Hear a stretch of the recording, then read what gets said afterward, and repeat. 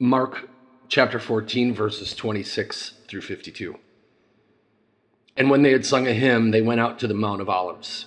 And Jesus said to them, "You will all fall away, for it is written, I will strike the shepherd, and the sheep will be scattered. But after I am raised up, I will go before you to Galilee." Peter said to him, "Even though they all fall away, I will not." And Jesus said to him, "Truly I tell you, this very night, before the rooster crows twice, you will deny me 3 times. But he said emphatically, "If I must die with you, I will not deny you." And they all said the same. And they went to a place called Gethsemane. And he said to his disciples, "Sit here while I pray." And he took with him Peter and James and John, and began to be greatly distressed and troubled. And he said to them, "My soul is very sorrowful, even to death. Remain here and watch." And going a little farther, he fell on the ground and prayed that, if it were possible, the hour might pass from him. And he said, "Abba, Father, all things are possible for you. Remove this cup from me. Yet not what I will, but what you will." And he came and found them sleeping. And he said to Peter, "Simon, are you asleep? Could you not watch 1 hour? Watch and pray that you may not enter into temptation. The spirit indeed is willing, but the flesh is weak." And again he went away and prayed, saying the same words. And again he came and found them sleeping, for their eyes were very heavy, and they did not know what to answer him. And he came the 3rd time and said to them, "Are you still sleeping and taking a rest? It is enough, the hour has come. The Son of Man is betrayed into the hands of sinners. Rise, let us be going. See, my betrayer is at hand." And immediately while he was still speaking, Judas came, one of the 12, and with him a crowd with swords and clubs from the chief priests and the scribes and the elders.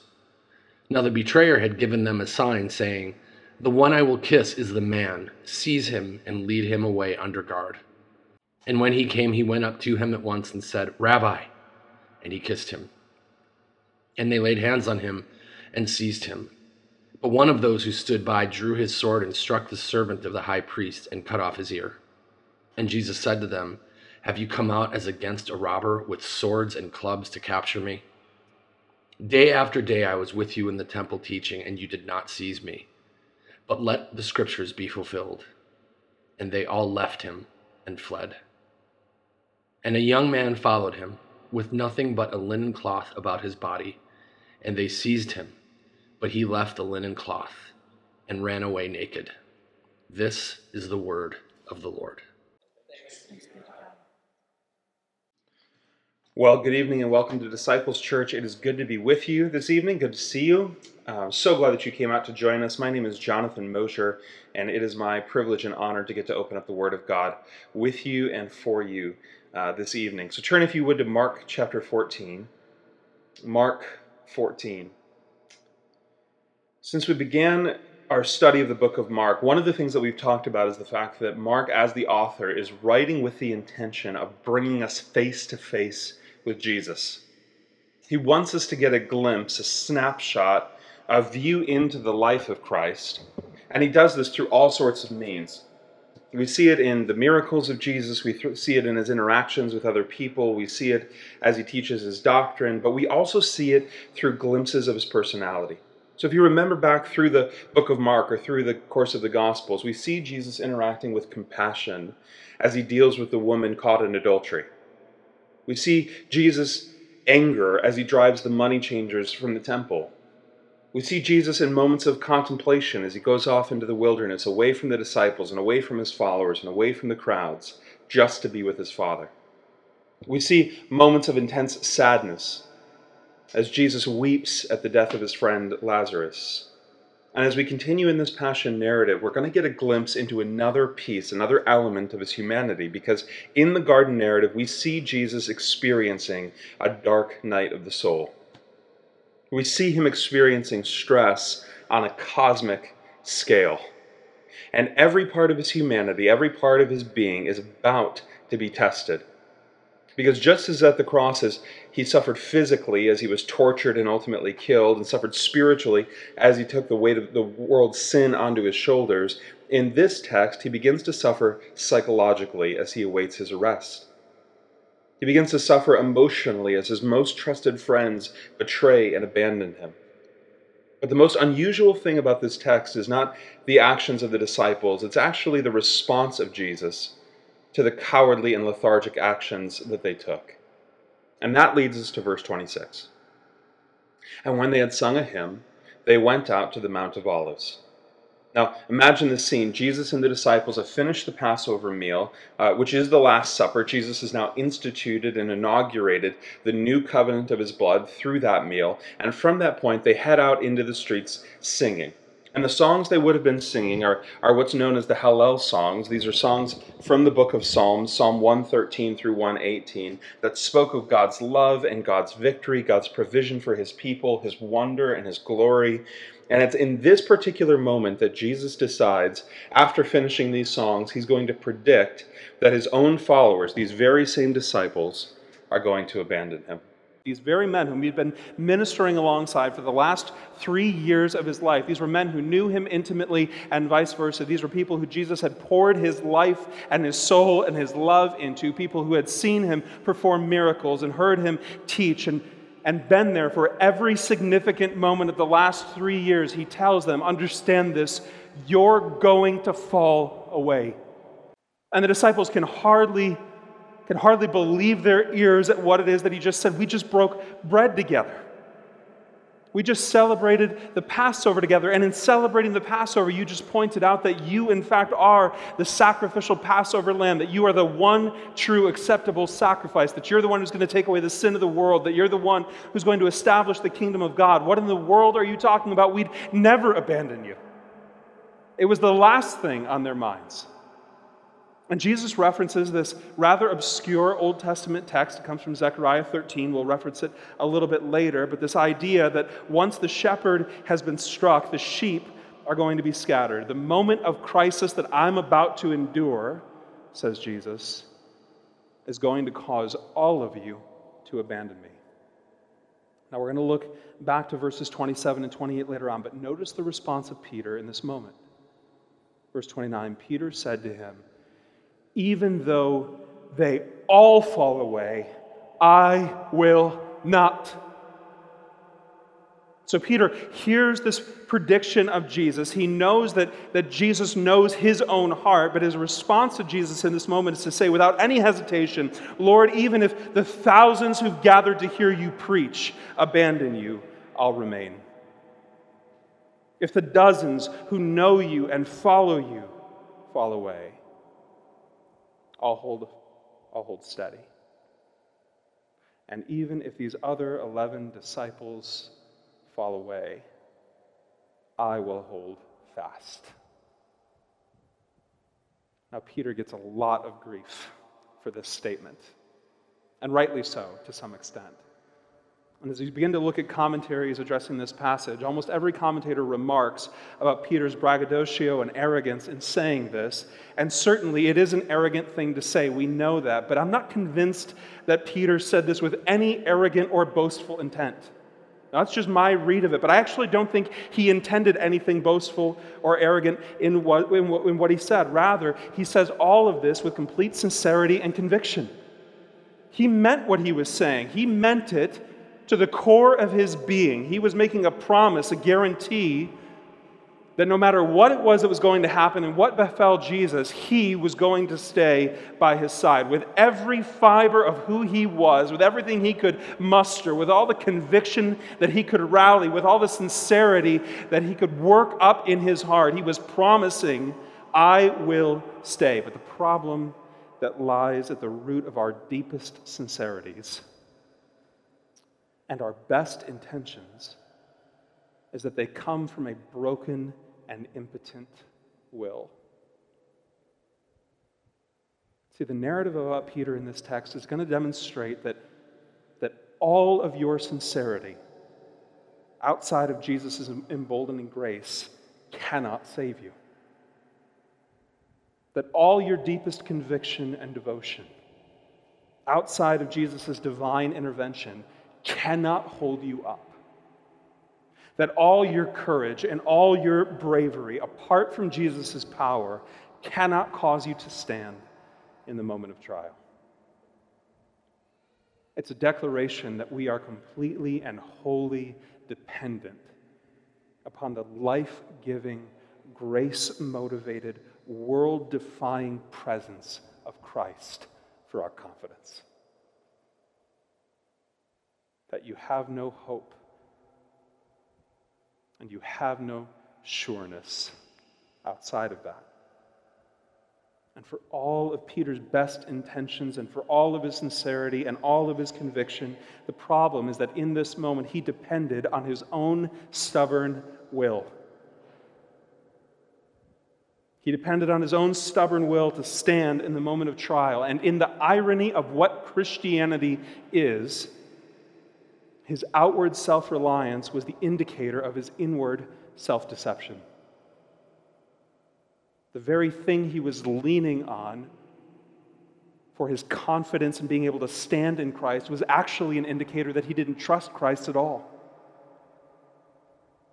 Look at Jesus' response in verse 30. And Jesus said to him, truly, and as Dave mentioned last week, what Jesus means when he says that is you better listen, this is serious.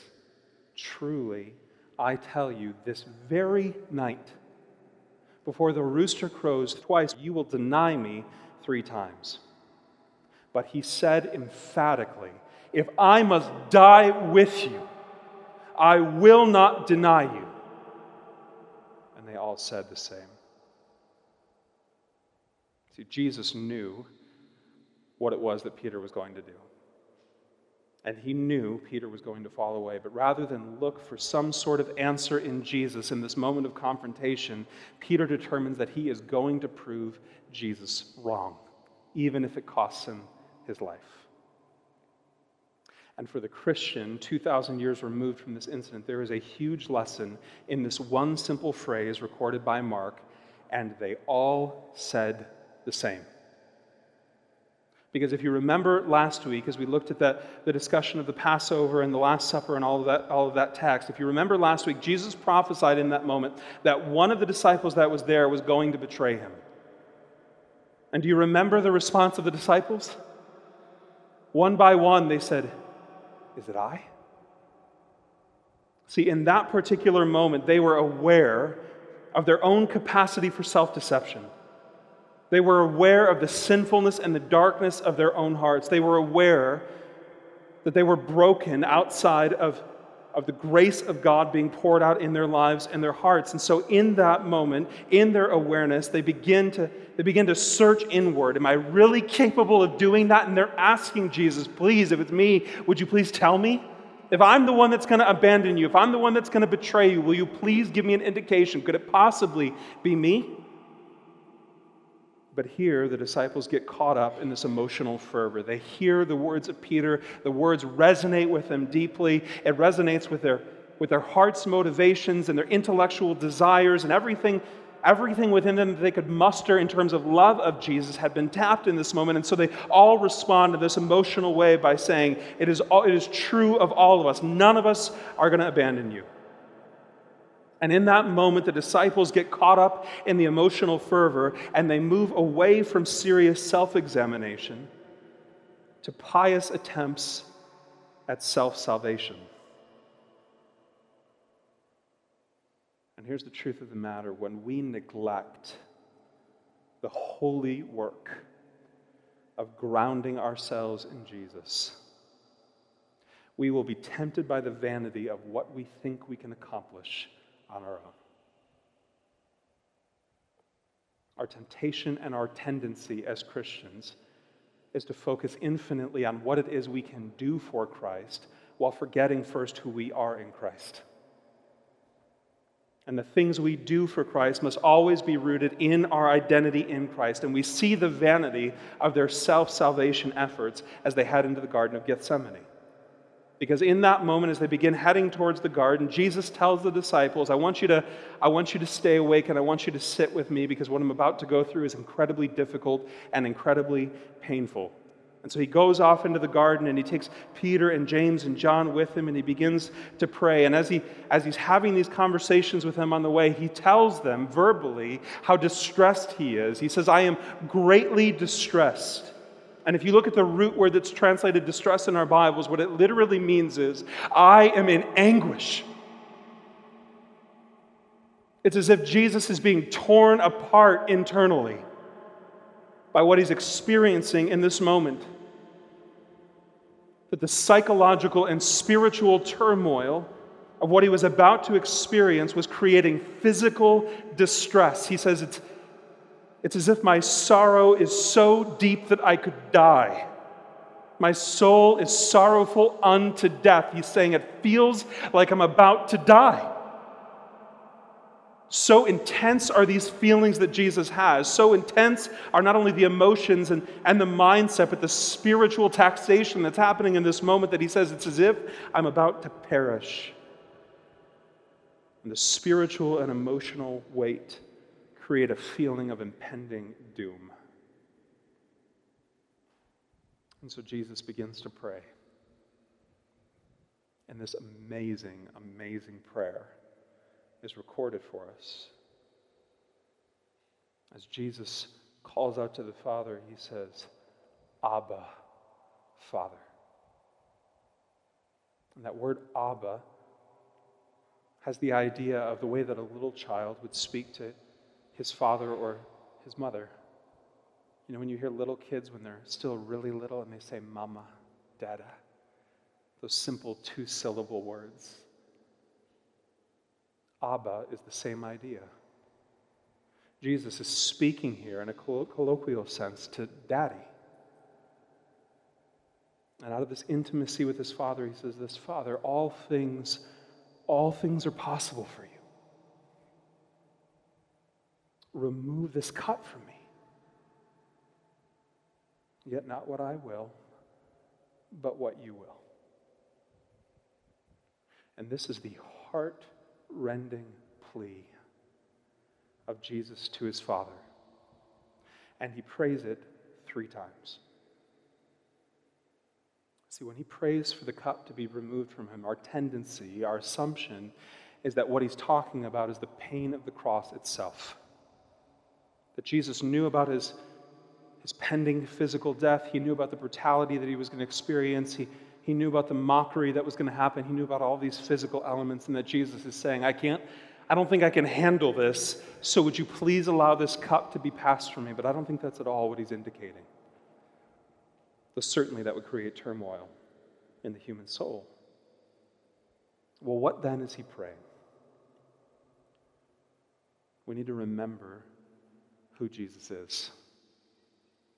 You see, in the eternal state, in eternity past from a human expression, the Father and Jesus and the Holy Spirit had enjoyed perfect and co-equal status and communion.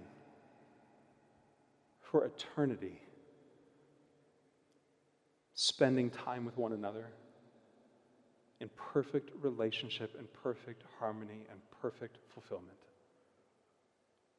But when Jesus became man, he submitted himself to the will of his Father, and he emptied himself of his divine power, and he lived in dependence on the Holy Spirit. But on the cross, Jesus would be punished for the guilt of the sin of the world. And Jesus' desire was that he not have to experience the pain of disconnectedness from his Father. If you remember in the crucifixion story, Jesus cries out, my God, why have you forsaken me?" The same God that he just called Abba, Daddy, has turned his back on the Son because your sin and mine was placed onto Christ in that moment. And as you often hear us say, if the defining feature of hell is the absence of the presence and grace of the Father, then Jesus was about to experience hell on earth. But Jesus' interest in this moment was not primarily about his own well-being or his own status or his own comfort or even his own divine relationship with the Father. Rather, he says, not my will, but yours be done. There was a willingness to submit to the Father so that you and I might not experience hell. And as one writer put it, in this moment, as Jesus gets the first taste of this cup, he staggers. That everything within his being has just shuddered at what he's beginning to experience. But where are his disciples? Where are these ones who are willing to go even to death with him? The ones who would never abandon him. They're asleep.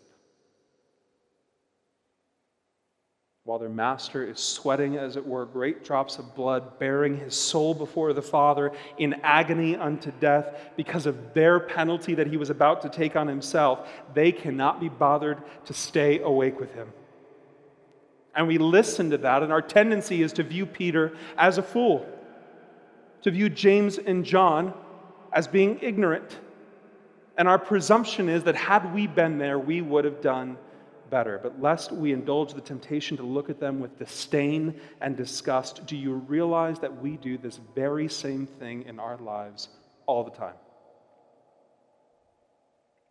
That we so presume the grace of God.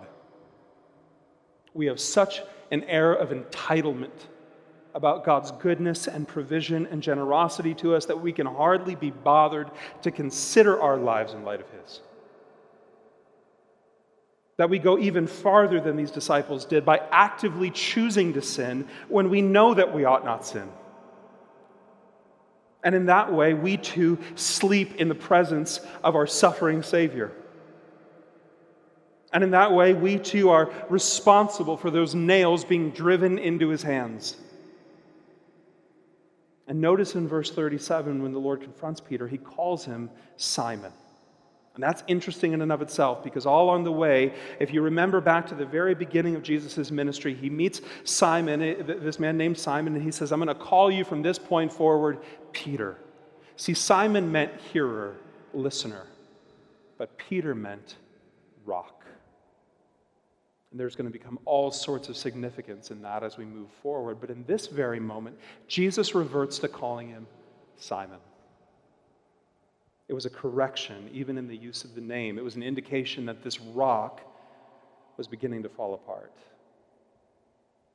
And then Jesus says, the spirit indeed is willing, but the flesh is weak. See, Peter in this moment wasn't operating out of the identity that Jesus had given him. He had forgotten that name, and he had forgotten its significance, and he had forgotten the source of his identity. He had begun to operate out of all of the strength that he could muster, and as Jesus points out, the flesh inherently is weak. Now, we'd expect a correction like that in a moment like this to get the attention of the disciples, but if you notice what happens next, this same thing happens 2 more times, where they're falling asleep as Jesus is bearing his soul in the garden. And as that time ends, you can imagine the scene as the disciples are once again shaken awake, and Jesus says to them, well, it's time to go. The betrayer is almost here. And imagine fast forwarding to the moments after Jesus Christ's crucifixion as they're thinking back to that moment in the garden, maybe as some of us have had the opportunity sitting with someone who's on their deathbed and they're going, why in the world in that moment didn't I stay awake with him? That was my last opportunity to spend time with the lover of my soul. That was my last opportunity to commune with God incarnate, and I fell asleep. You can imagine the guilt and the shame that would have gone along with that realization. But alas, Jesus wakes them up. He says, here comes the betrayer. And while he's still talking, Judas walks up to this group of people. He approaches the 12. He singles out Jesus. He calls him in an amazing usage of language. He has the gall to call him Rabbi, respected one, leader, teacher. And he kissed him. And that kiss was the indication that Judas had given the chief priests and the scribes of whom it was that they were to arrest. The chief priests and the scribes and their guards run in, arrest Jesus in a harsh fashion. These are the temple guards, most likely, who had come to arrest Jesus. They had heard him preach. They'd seen him at the temple. Perhaps they'd even had conversations with him. They knew that he wasn't a physical threat to them. And yet they come at him with swords and clubs. And more than that, with murderous intent in their heart. And in verse 47, one of Jesus' disciples, we find out in another text that that's actually Peter, grabs a sword and swings wildly at the head of one of the captors. Peter manages to cut this man's ear clean off. And according to Luke's account, Jesus reaches out and touches that man's ear and heals it instantaneously. In the moment of his unfair arrest,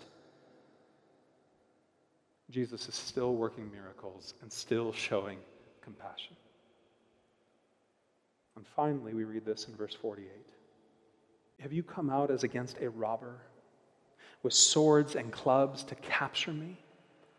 Day after day I was with you in the temple teaching, and you did not seize me, but let the scriptures be fulfilled.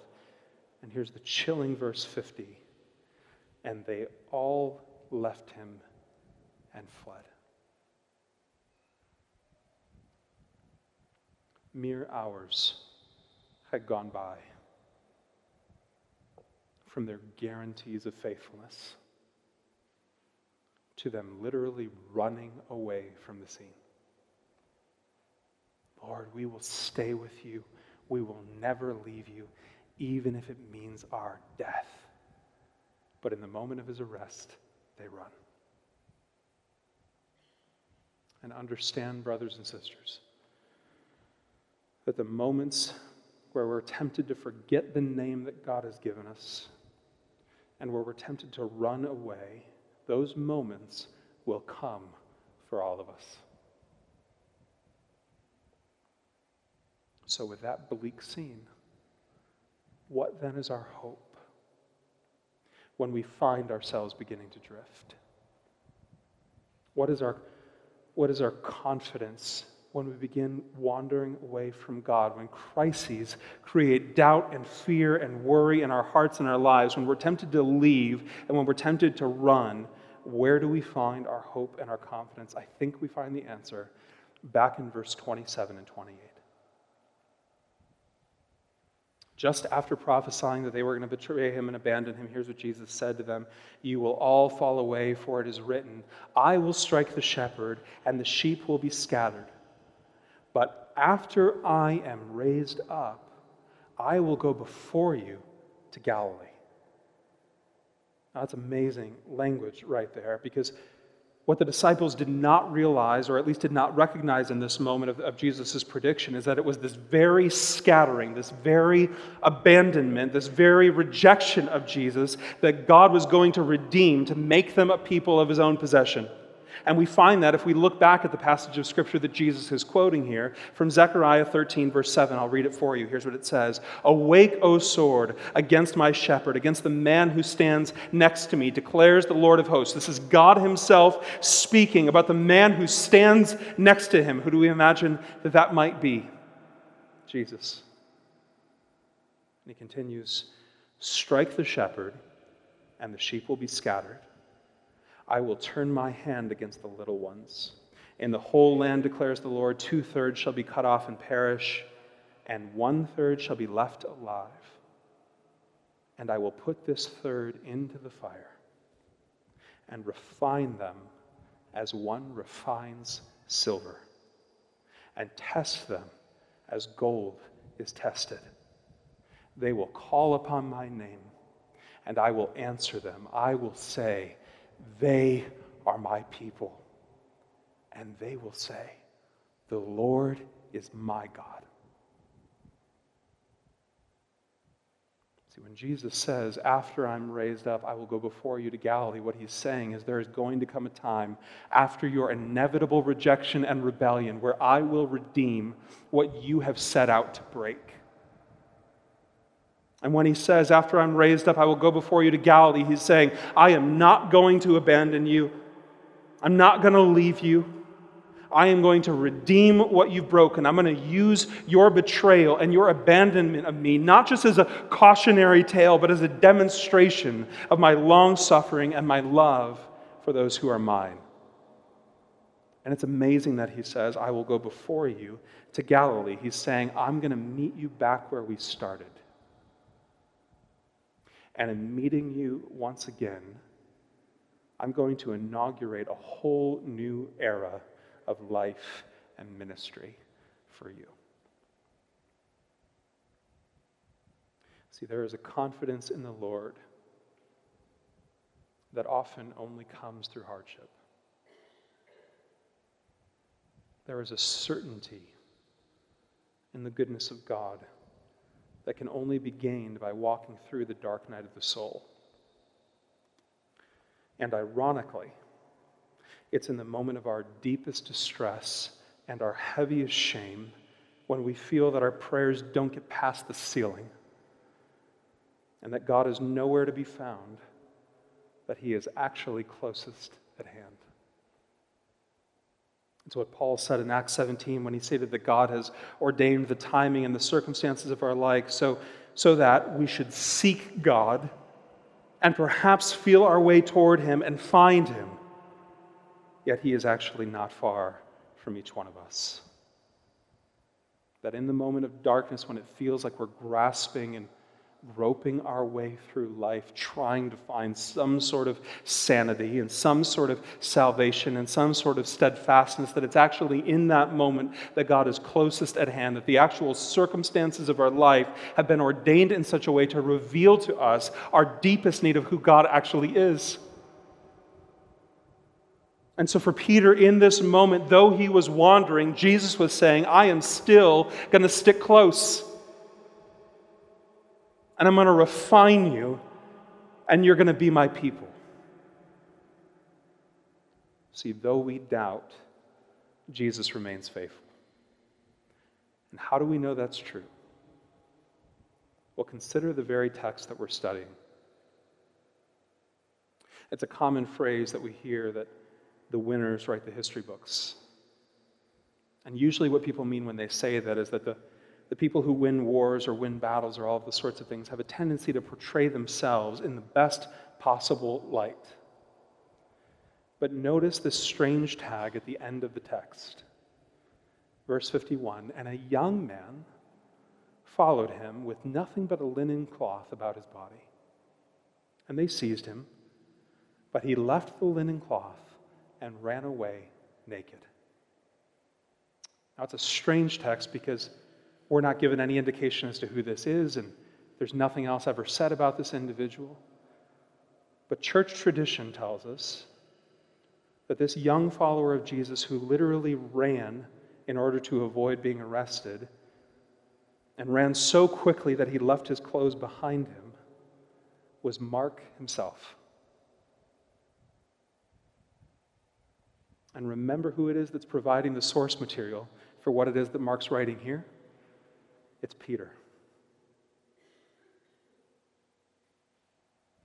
Peter would find redemption in the cross and the resurrection of Jesus. And rather than whitewash his doubt and ignore his abandonment, he puts it on display for you and me.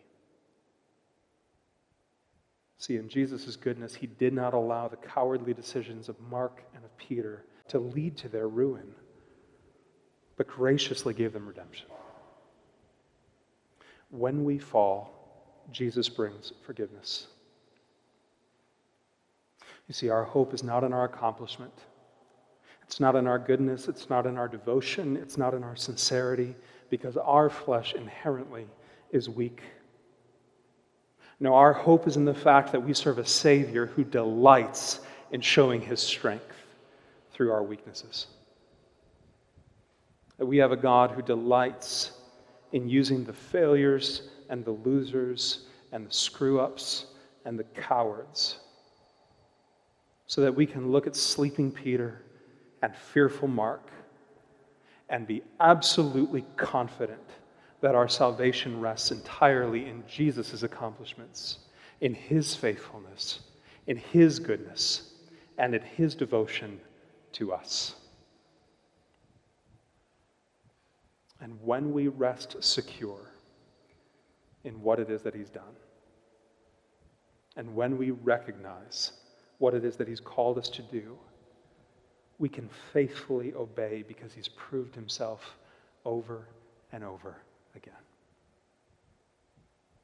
The promise of this text for you and for me 2,000 years later is that though we fail, Jesus never does. He is the hero of the story. He is the Savior of the world. He is the Lord who makes and keeps promises, even when we don't deserve it. And that ought to create all kinds of confidence and boldness and humility in our hearts as we seek to faithfully obey what it is that he's called us to do. Would you pray with me? Lord God, I thank you for the example that we find in Mark. This fearful young man who literally runs away naked for fear of being arrested. We thank you for the example of Peter, who after bold promises abandons Christ and falls asleep in Jesus' most desperate human moment. We thank you that through these stories we get a glimpse of your patience and your faithfulness and your love for us. That though we are tempted and though we give in to temptation, that it is you who begins a work in us, and that it is you who brings that work to completion. So God, we pray that in realizing your faithfulness to us and your devotion to us and your goodness to us, God, we pray that that would create all kinds of strength and boldness in our lives, to be people who are of humble reputation, as Peter is in this moment, sharing the story of his own abandonment to Mark. Would we be people of confidence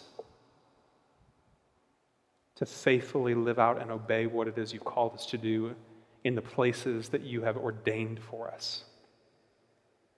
In the places that we live, work, and play, that you have given us a ministry and a responsibility and given us everything we need to be faithful to that. So Lord, help us to trust in your goodness and your grace.